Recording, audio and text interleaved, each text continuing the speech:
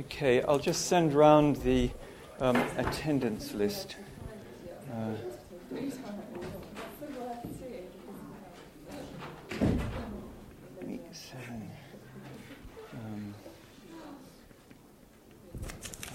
Harry, if you could just sign that and pass that round. Okay, thanks. Okay, any problems with accessing the material for this week? No? So you've all managed to get hold of the 2 chapters from Freud and the Anzieu Skin Ego essay, yes? There was one slight problem though, the PFL 11. It's not actually in PFL 11. It's like the textbook, the PFL 11 from the... Sorry, say that again? You referenced the skin ego being PFL... No, it's... The Freud slide reading being PFL 11. It's in... where Freud discusses the body ego is at the end of chapter 2 of The Ego and the Id. Yeah, which I don't think is PFL 11, so I took that out. No. No, it may not be. I don't remember referencing it. If I referenced it 11 as volume 11, that was a slip. Oh, it's volume... Yes, PFL is the Pelican Freud Library, not the standard edition. Okay. So it's in the... Yes, it's in the Metapsychology volume, which is volume 11 of the old Penguin Freud series. But it's not volume 11 of the standard edition. Okay, maybe there's 3 or 4 versions. Yeah. Okay, but people got hold of them. Good, okay.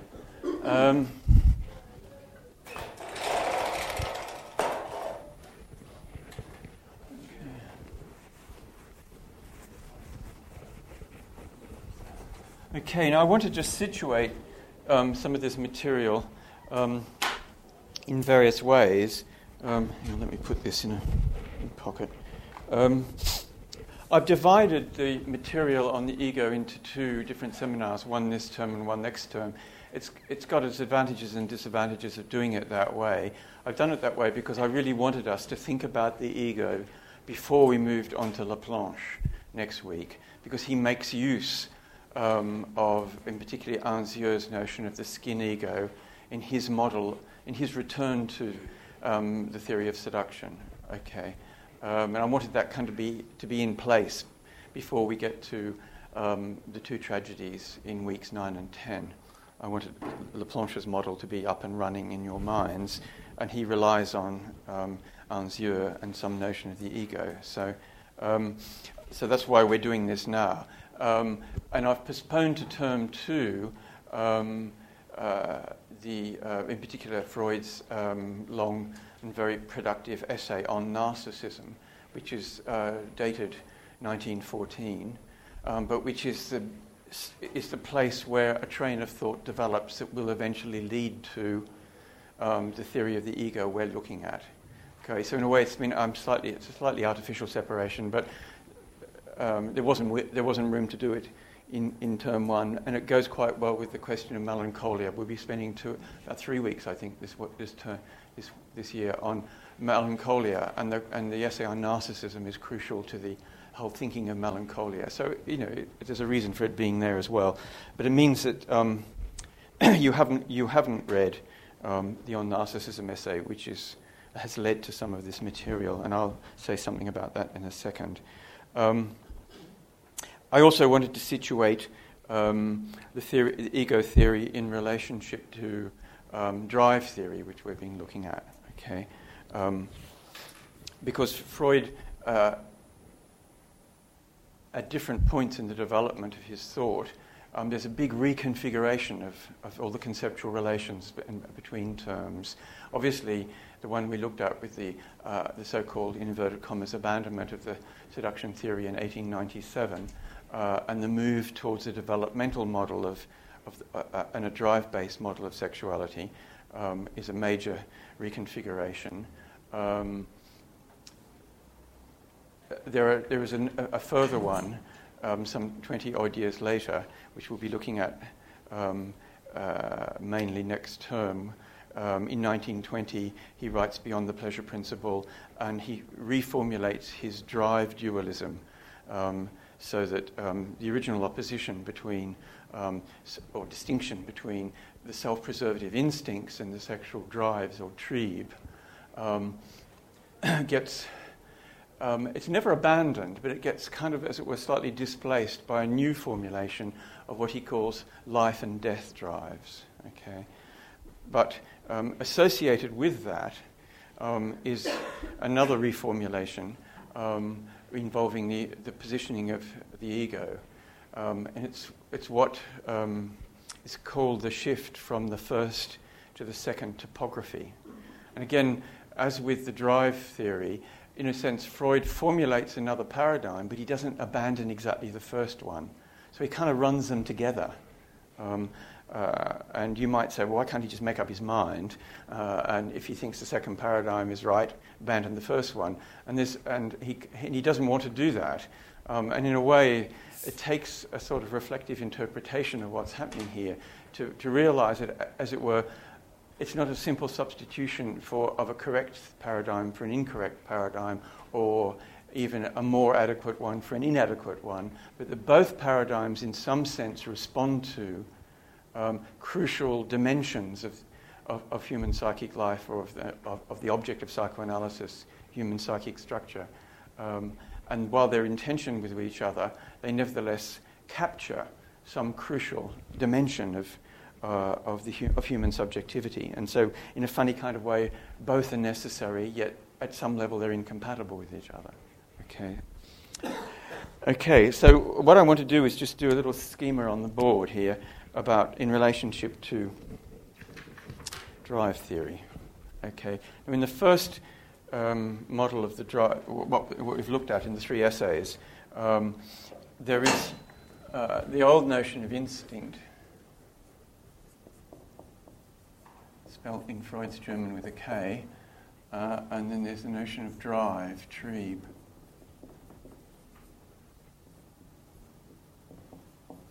Okay, now the instincts associated with the function of self-preservation. Okay, and the drives really are about sexuality. Drives, plural. Okay.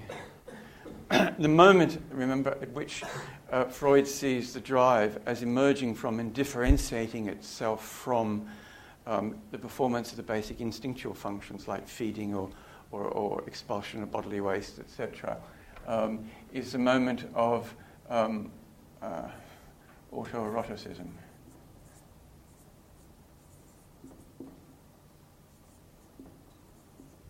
Where the drive turns around on the infant's own body. A moment of sort of self-pleasuring, if you like, the infant sucking its thumb or its fist or its foot or whatever, some other part of itself. Okay. Now, in the essay we will come to look at next term, Freud formulates another concept, which is the concept of narcissism. Okay. And he differentiates it from autoerotism. So in some discourses, the two are collapsed together. For Freud, they're different. And he says, and he asks the question, what converts autoeroticism into narcissism? And he says that a new psychical action is the phrase he uses. A new psychical action is required that converts autoeroticism into narcissism. Now, autoeroticism is to do with the first state of the drive, so it's plural, and it's that polymorphous, perverse, multiple fragmented dispersion of the drives around the body and the body's surface. Whereas narcissism involves a unification. And it involves the notion of the ego. Narcissism is love of the ego, and the ego as a unified self-representation. So between the fragmented plurality and polymorphousness of the autoerotic and narcissism, something has intervened, a new psychical action, to produce a kind of unification of the drive at the level of the drives, where they're centered on not the body and its different excitable zones, but on the ego. Now, what is this thing, the ego? Freud says a number of different things about it. In one sense, it's a self-representation. Okay, at a terribly simple level, it's a self-representation, but a self-representation that has an effect. It as it were, in the narcissism essay, he kind of says it but doesn't quite say it. That narcissism and the ego develop together. Okay, so the new psychical action is the formation of the ego as a unified self-image or unified self-representation. Okay, and this is thought in libidinal terms, as it were. Okay, it's the unification of the drives on a single object, which is the self-representation. So that the ego there is thought of as being, or he calls it, a reservoir of libido, in which the drives are all brought together, as it were, in one psychical place or one psychical site or object. So the ego then is understood as both a libidinal and a narcissistic construction, definitionally. And it's from the ego, as a kind of reservoir of libido, that various object relations and object attachments are formed. The ego, he says, loans out its libidinal investments to different objects in the world, and under certain circumstances draws them back into itself. And that gives rise to a further set of distinctions between primary and secondary narcissism. Okay. Primary narcissism is the bringing of everything together in that first moment of formation, that new psychical action that unifies the drives in the self-representation and centers the subject on itself. And it's from that reservoir, as I say, that Freud imagines the ego putting out libidinal investments into different objects in the world around it. But that process of what, unfortunately, I don't know if I've commented on this before, there's this word Strachey uses, cathexis, from the Greek, very unhelpful translation. Freud's is an ordinary German term, Besetzung, which just means occupied. Okay, if you go into a public lavatory in Germany and somebody's already there, it will say so, Besetz, on the outside. And like the English word invest, it can have a financial meaning, as when you invest money or finances in a project. It can also have a military meaning. It's now slightly archaic in English, but in earlier periods, people would talk about an army investing a city, by which they meant surrounding it and then besieging it in order to occupy it. Okay, so it's the idea of an energy or a force occupying a fixed site. Okay, that's what Besetzung. Sorry? That's what I was myself beginning to wonder whether I knew how to spell it correctly.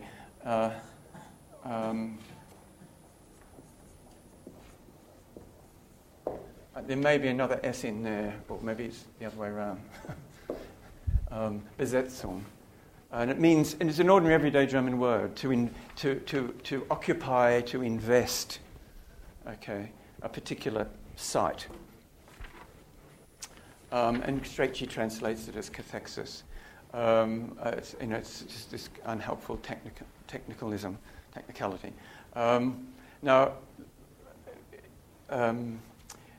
primary narcissism can be put out into the world and then drawn back again. When it's drawn back again, it takes the form of secondary narcissism. Okay, so we have primary narcissism, which is another name for it. Is am I getting this right? Yes. Yes, ego libido. A libidinal investment of the ego or self-image. And when this returns to the ego in the form of secondary narcissism. Okay. So there's a sort of circuit of libidinal investments, and both the notion of mourning and of other things conceptualized at a later point in terms of this capacity of the ego to direct its libidinal investments and to disengage or decathect, to use Strachey's term, to disinvest and draw back into itself its libidinal energies. The notion here of the ego then is of a distinct self-representation which is boundaried, which has limits. Okay, and there are two levels of discourse in Freud's thought at which the ego is posed. One is at the level of perception, and one is at the level of the drive or libidinal investment. And in a sense, you need both registers of discourse to be able to think the nature of the ego.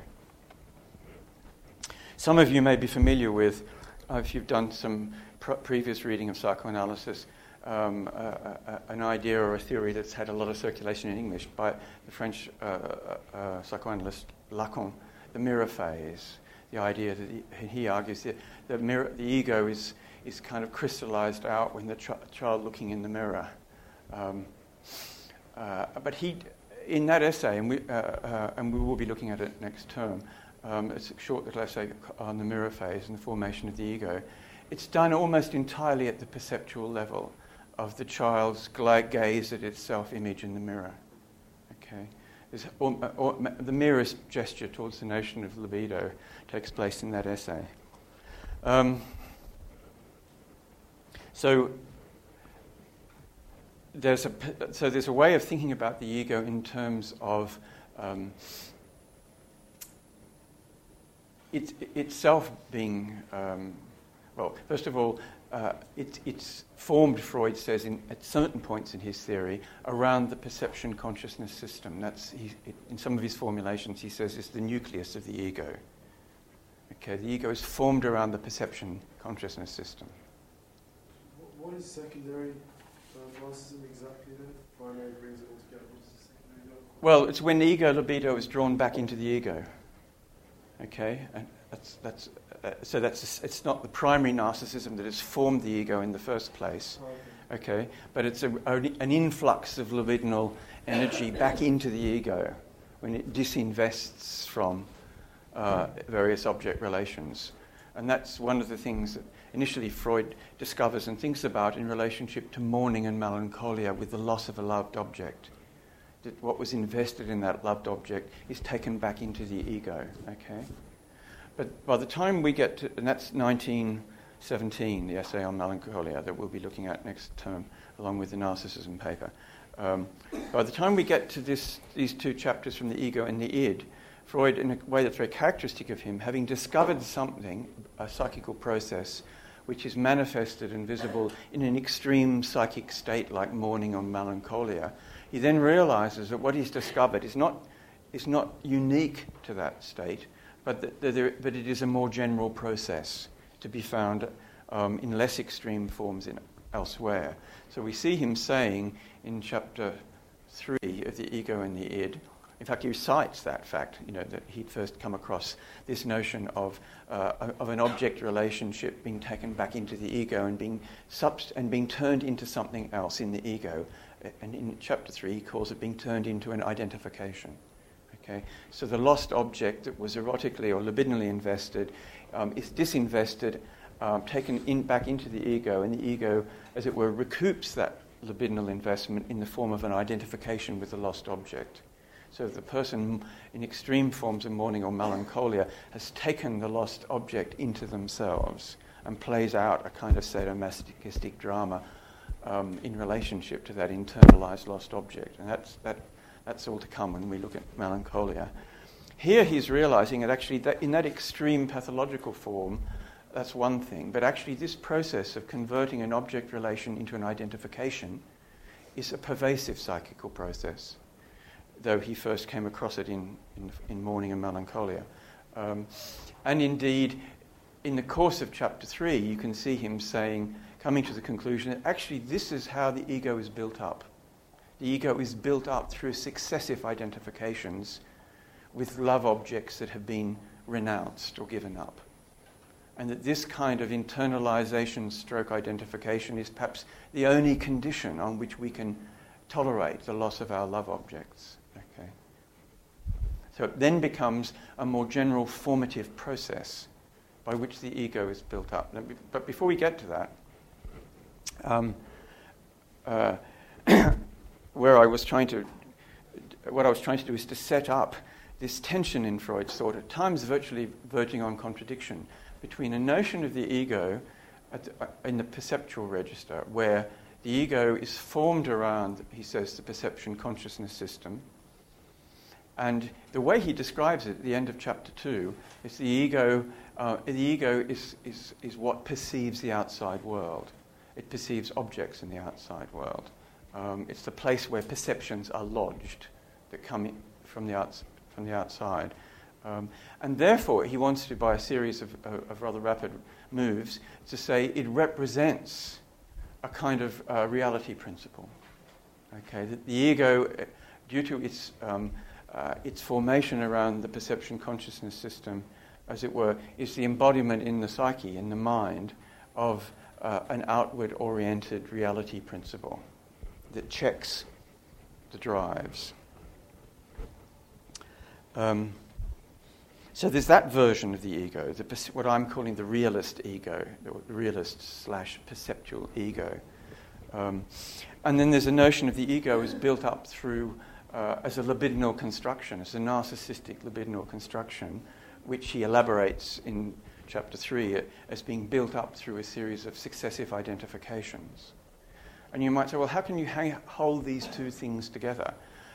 Something that is a narcissistically loved self-representation doesn't seem like a very good description or a very good candidate to be promoted to being the embodiment of the reality principle. You'd have thought, in fact, a narcissistic construction is just the opposite of something that could be guaranteed to give you reliable self-checking information, self-restraining information about objective circumstances in the outside world. So you've got these two, as I say, two perspectives that are in tension with each other, and at times they seem almost contradictory. How could a narcissistically constituted ego ever come to function as a reliable embodiment of the so-called reality principle? It doesn't, on the whole, look very likely. Okay, but then Freud does this, one of his characteristic things. He elaborates that idea in a paragraph, and then by a series of sideways movements, he segues out of that realist notion, a notion that is much criticized within psychoanalysis, and Lacan just repudiates it entirely with great contempt in his mirror phase essay.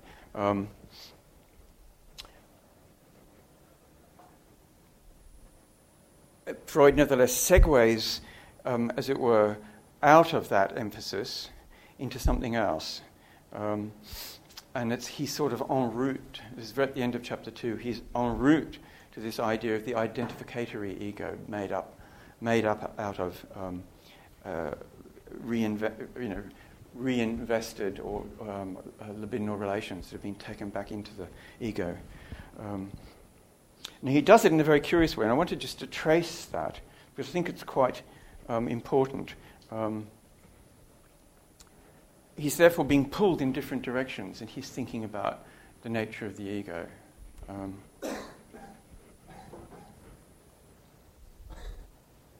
Now, I'm just going to find that transition moment, which I think we can look at in seminars.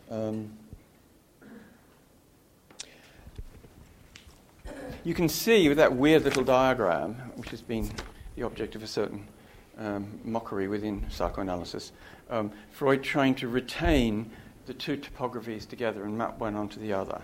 Okay, and of course, what's forced him into the second topography is to realize that consciousness and the ego don't map onto each other in a way at all. So that the first topography is that distinction between the conscious system, the consciousness perception system, the pre-conscious material that could be brought to consciousness through a certain kind of mental work. It's like our archive, as it were, our mental archive, our mental hard drive. And then the unconscious, which is what has been excluded from consciousness by repression, and where a considerable amount of mental or psychic energy is involved in keeping that material outside the field of consciousness.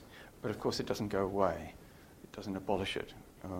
So it remains an opaque, semi-closed system, mental system of its own, seeking always to return and re-infiltrate into consciousness.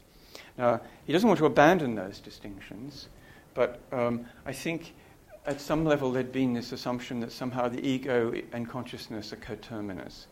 And what he comes to realize is that, he says this at the very end of chapter 1 of the paragraph at the end of chapter 1 of The Ego and the Id, that what he comes up against again and again is that there are aspects of the ego that are unconscious. Okay, so that makes him realize that using consciousness or its absence as the demarcating criterion for the different mental systems is only partially useful, and it stops one from being able to think more extensively about what are the unconscious dimensions of the ego itself. And that raises the question, well, what is the ego itself?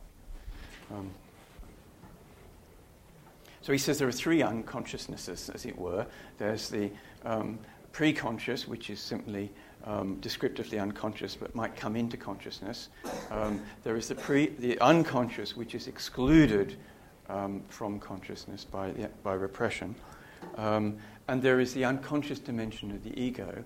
And the unconscious dimensions of the ego are precisely those mechanisms of exclusion and repression operated by the ego. Okay? So that the very things that constitute the system of the unconscious are themselves unconscious. If that were not the case, then Freud would be open to the kind of critique that Sartre makes of Freud, and I think doesn't quite get what Freud is arguing. But he says, how can there be a system that's unconscious? Because if you tell yourself you're going to forget something, then of course you know that that's what you've done, and therefore that part of the mind that pushes the unconscious material into unconsciousness, knows what it's done, what it has done.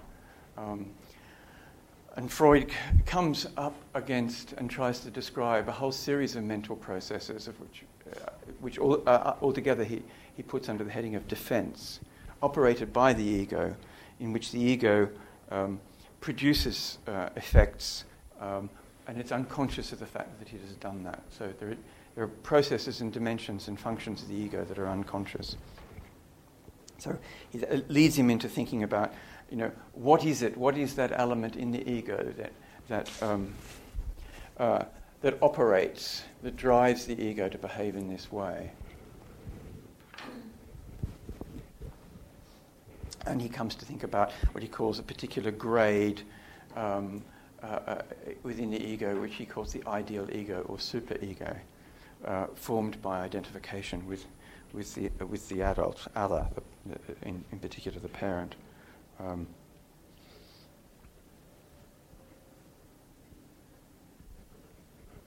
So in chapter 2, he's got his model here of the ego, the site of the drives, which he labels the id. And again, Strachey's chosen all these Latin terms, ego, superego, id. Freud uses ordinary German words. He talks about das Ich, the I, the Über-Ich, the over-I, and das Es, which is the it. But Strachey sort of either uses Greek or Latin. I don't know, what makes it sound more scientific or something. So the id, or the it, which is the site of the drives, the ego, and the Über-Ich, the over-I, or what's translated as the superego, which is the embodiment of sort of norms and injunctions that have been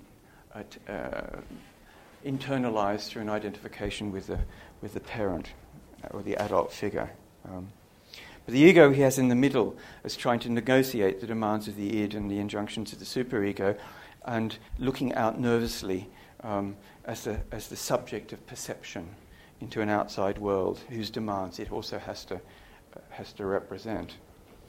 And he says actually the ego is simply a modified, and he has this kind of odd description of the way in which the ego has been formed through the successive impact of sense data coming in from the outside onto the primitive, infantile, undifferentiated organism, and that the ego is formed, he says in one point, through a modification of the body id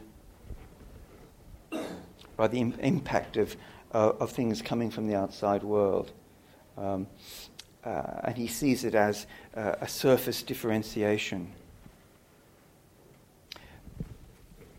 He then makes this, I'm reading now from this paragraph, about 4 paragraphs in from the end of chapter 2. The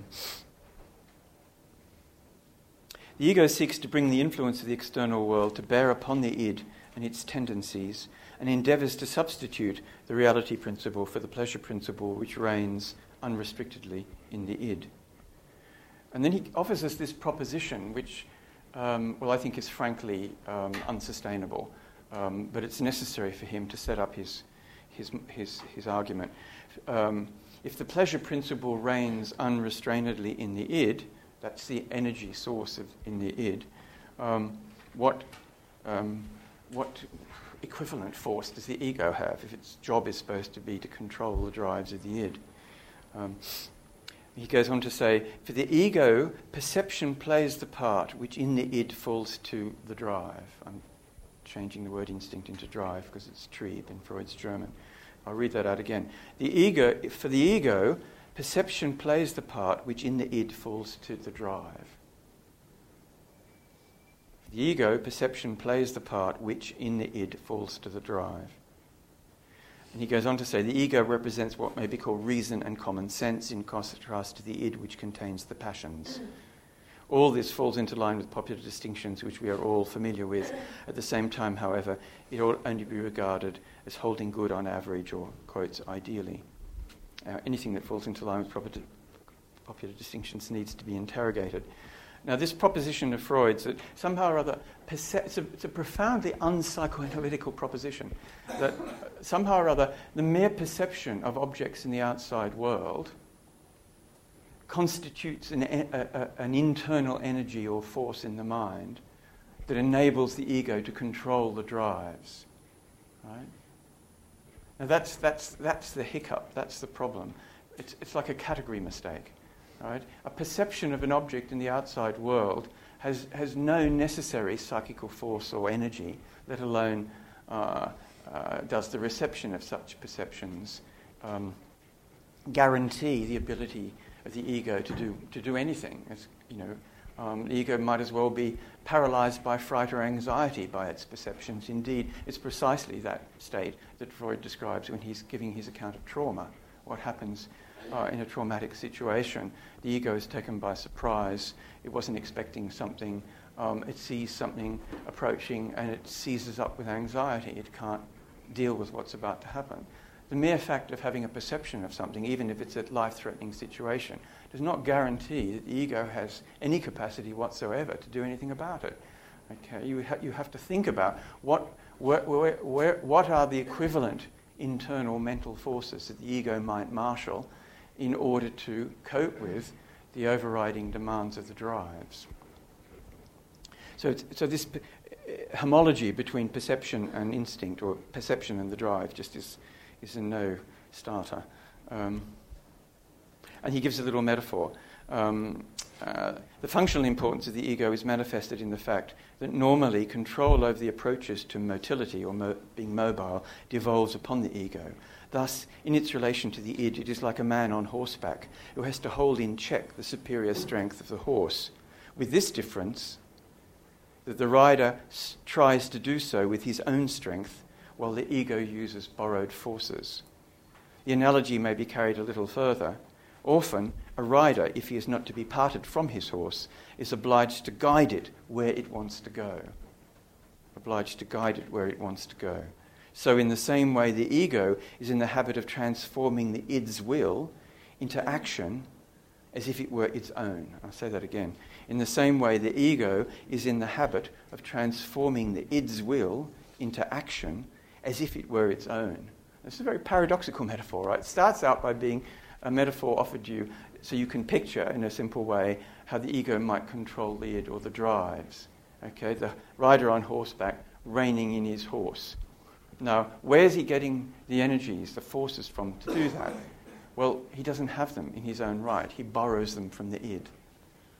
That's interesting. Now, how does that work? Well, Freud says, if he is not to be parted from his horse, he's obliged to guide it where it wants to go. Okay? He's transforming the id's will into its own. So it looks there, what started out as a metaphor to exemplify the ego's control of the id and its drives, turns into an image or a metaphor that actually describes the way in which the ego continually has to capitulate to the very thing it's supposed to be controlling. It may have the illusion of control, but it has, if it's not to be parted from its horse in terms of the metaphor, it has to sort of transform the will of the id into its own. It has to accept, basically, the overall force or orientation or drive of the id. So it's a peculiar kind of impasse Freud's thought gets into in trying to set up the ego in this way. But then he does this very Freud thing. He does this kind of wonderful sideways move into another apparently unrelated issue, which is actually extremely illuminating. In the very next paragraph, he goes on, another factor besides the influence of the system perception seems to have played a part in bringing about the formation of the ego and its differentiation from the id. A person's own body, and above all its surface, is a place from which both external and internal perceptions may spring.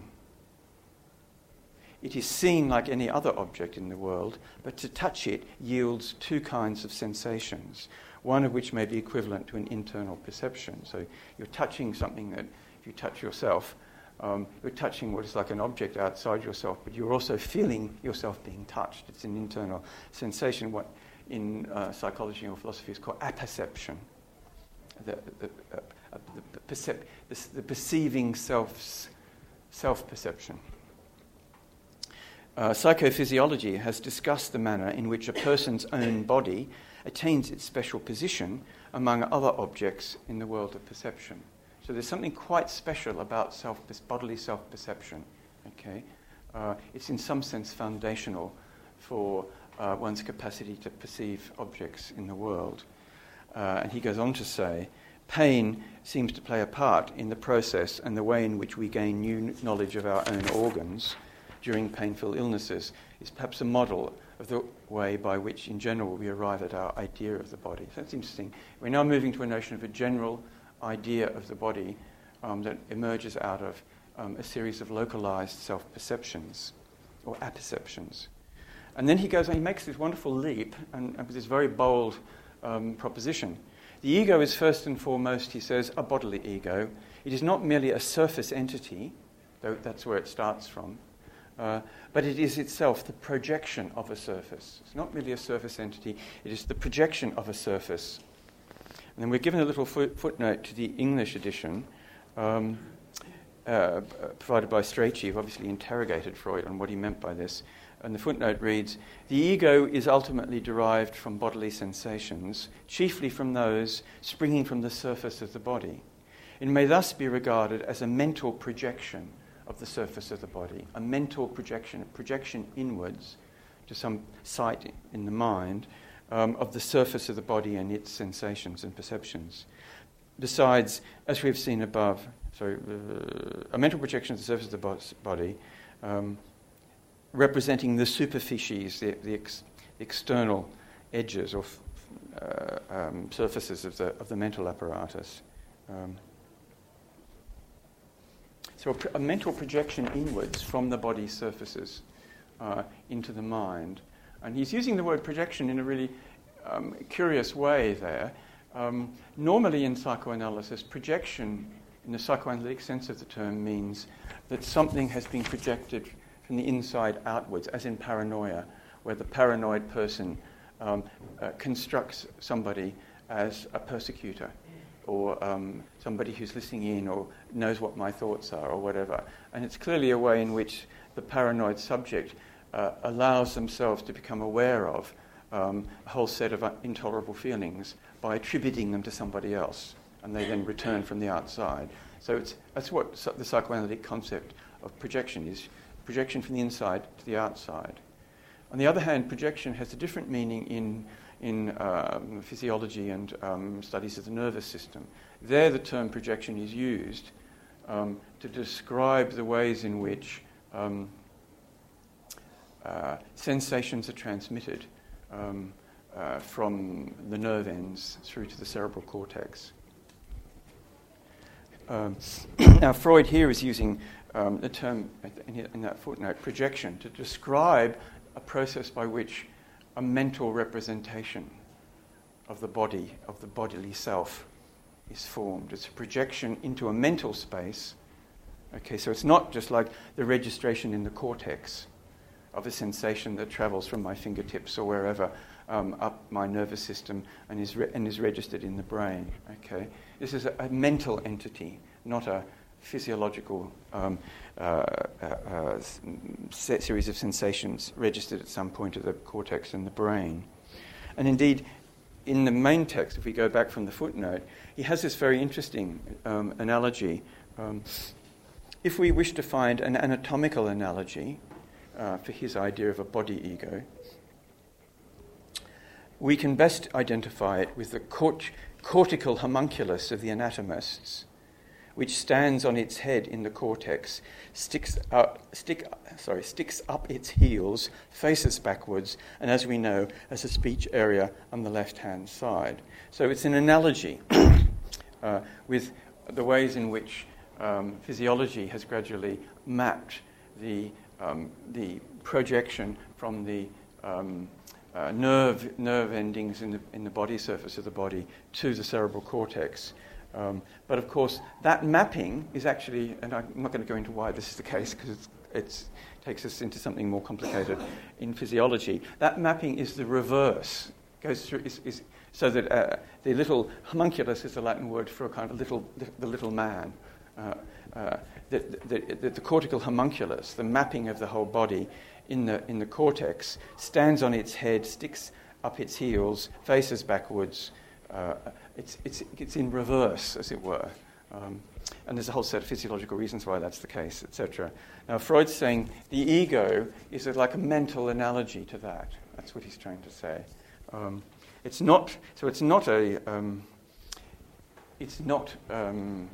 simply something that happens in the cerebral cortex. It's not simply a matter of physical transmissions of nervous impulses, etc. It's a transferal inwards. If you like, almost like a metaphorical transference, something that is an analogy or a likeness. It's like a process of mimesis takes place, in which all the information that comes from the body's surface is unified, delivered to one place and unified, and a provisional primitive mapping of the body in the mind by a kind of mental transfer takes place. That's his argument. And then he says nothing more about it. It's really quite extraordinary. Having produced this very fruitful and suggestive hypothesis, we turn the page thinking, what follows from that? And what we get is now for something entirely different. And what we get there is an argument about the way the ego is built up through identification with love objects. Okay? And the way in which these love objects are renounced, taken introjected is the technical word, into the ego.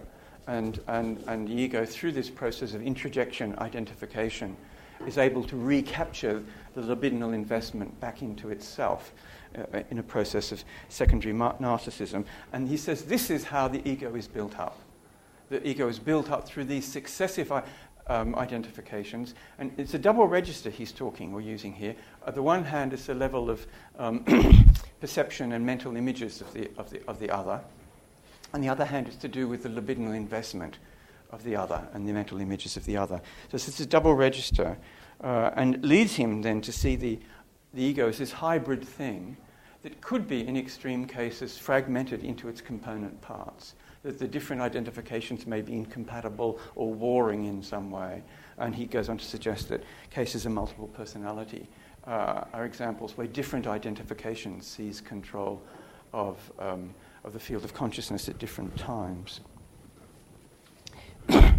We should finish in a minute. I just want to say this leads into two different areas that I hope we'll talk about in the seminar. One is into the question of the Oedipus and Oedipal identification, and the way in which, in the rest of Chapter 3, in this interesting series of moves, he changes the notion of bisexuality from something that operates at the level of the drives, I sexually invest members of both sexes, into a question of identification. Okay, I identify with members of both sexes, and that this is crucial to an understanding of the Oedipus complex, where the Oedipus complex has both what he calls positive and negative dimensions. So that's one very interesting and fruitful line of thought that develops, that the ego, by internalizing different identifications with different parental figures, gets positioned and builds up its own very, very hybrid, layered, and narcissistic formation. The other one is the direction that Anzieu has taken in his essay on the skin ego, where, in a very rich way, he develops Freud's very bold but undeveloped notion of the body ego. And it's a very rich essay where he draws on animal ethology, studies of other species, the higher species like baby monkeys, etc. And he poses a challenge to certain versions of psychoanalysis, which is quite interesting, which prioritize, as it were, the oral relation and the relation to the mother's breast, etc. And he's saying that is, and it's his criticism partly of Freud, but and in particular of Melanie Klein, that this prioritization of the infant and the infant's relation to the breast leaves out what it is that produces a unified body schema. Where does that come from? How is that produced? And his argument is basically it is to do with that first very primordial experience of the body's surfaces. Okay, so he's back there where Freud was, thinking about the body's surfaces and the way in which the body's surfaces have this kind of multiple function. One is it's like a sack. It's a containing sack in which all my insides are gathered together and contained. So it functions as a kind of very primitive form of container. It's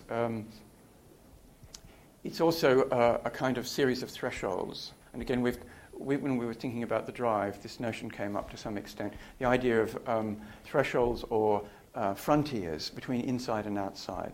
The orifices, which are, as it were, prioritized in the emergence of the drives, are those places where things come in and things go out, okay, in which, therefore, the infant becomes aware of exchanges taking place and of a kind of a very, very rudimentary and very primitive me, not me experience. It takes place around those kind of rim-like structures, as it were, in which and this wonderful formula that I think I quoted in the email I sent you from Anzieu about how this through these orifices the infant relates, and again in a very primitive way, to its first experience of another person. So there's sites of intersubjectivity. And he says the massage is a message. And I think it's a really condensed and very suggestive sort of epigram. The massage is a message coming from the other. And finally, there's the notion of, there's the protective sac, there's the threshold, and there's the idea of the skin surface as being a receptor, okay, which is a development of the threshold idea, in which different things are received and to a certain extent filtered, and it has a protective function, as it were. So these are a series of very primitive experiences of the body, and he wants to say actually sexuality. He makes a criticism of Freud, but I think at that point he slips back into a very non-psychoanalytic idea of sexuality. He wants to say this formation of the body, of the skin ego, is pre-sexual. It's not sexual. But when you look at how he then goes on to talk about sexuality, for him, in this essay at least, sexuality is always genital sexuality. Right? So he's missing out on the radicality of Freud's proposition of the pregenital, okay, of pregenital eroticism.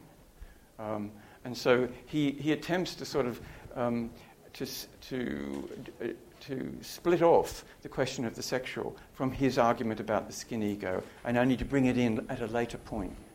Okay, whereas in a way, the implications of what I've been saying, commenting on Freud, is that the unification of the drives to form an ego has an inevitable libidinal dimension to it from the very beginning. But the libido that's in question is not a kind of proto-adult genital libido, okay, but it is that infantile, polymorphous, perverse libido, and that's one of the things one needs to think about in thinking about the skin ego. Okay, I'll finish there.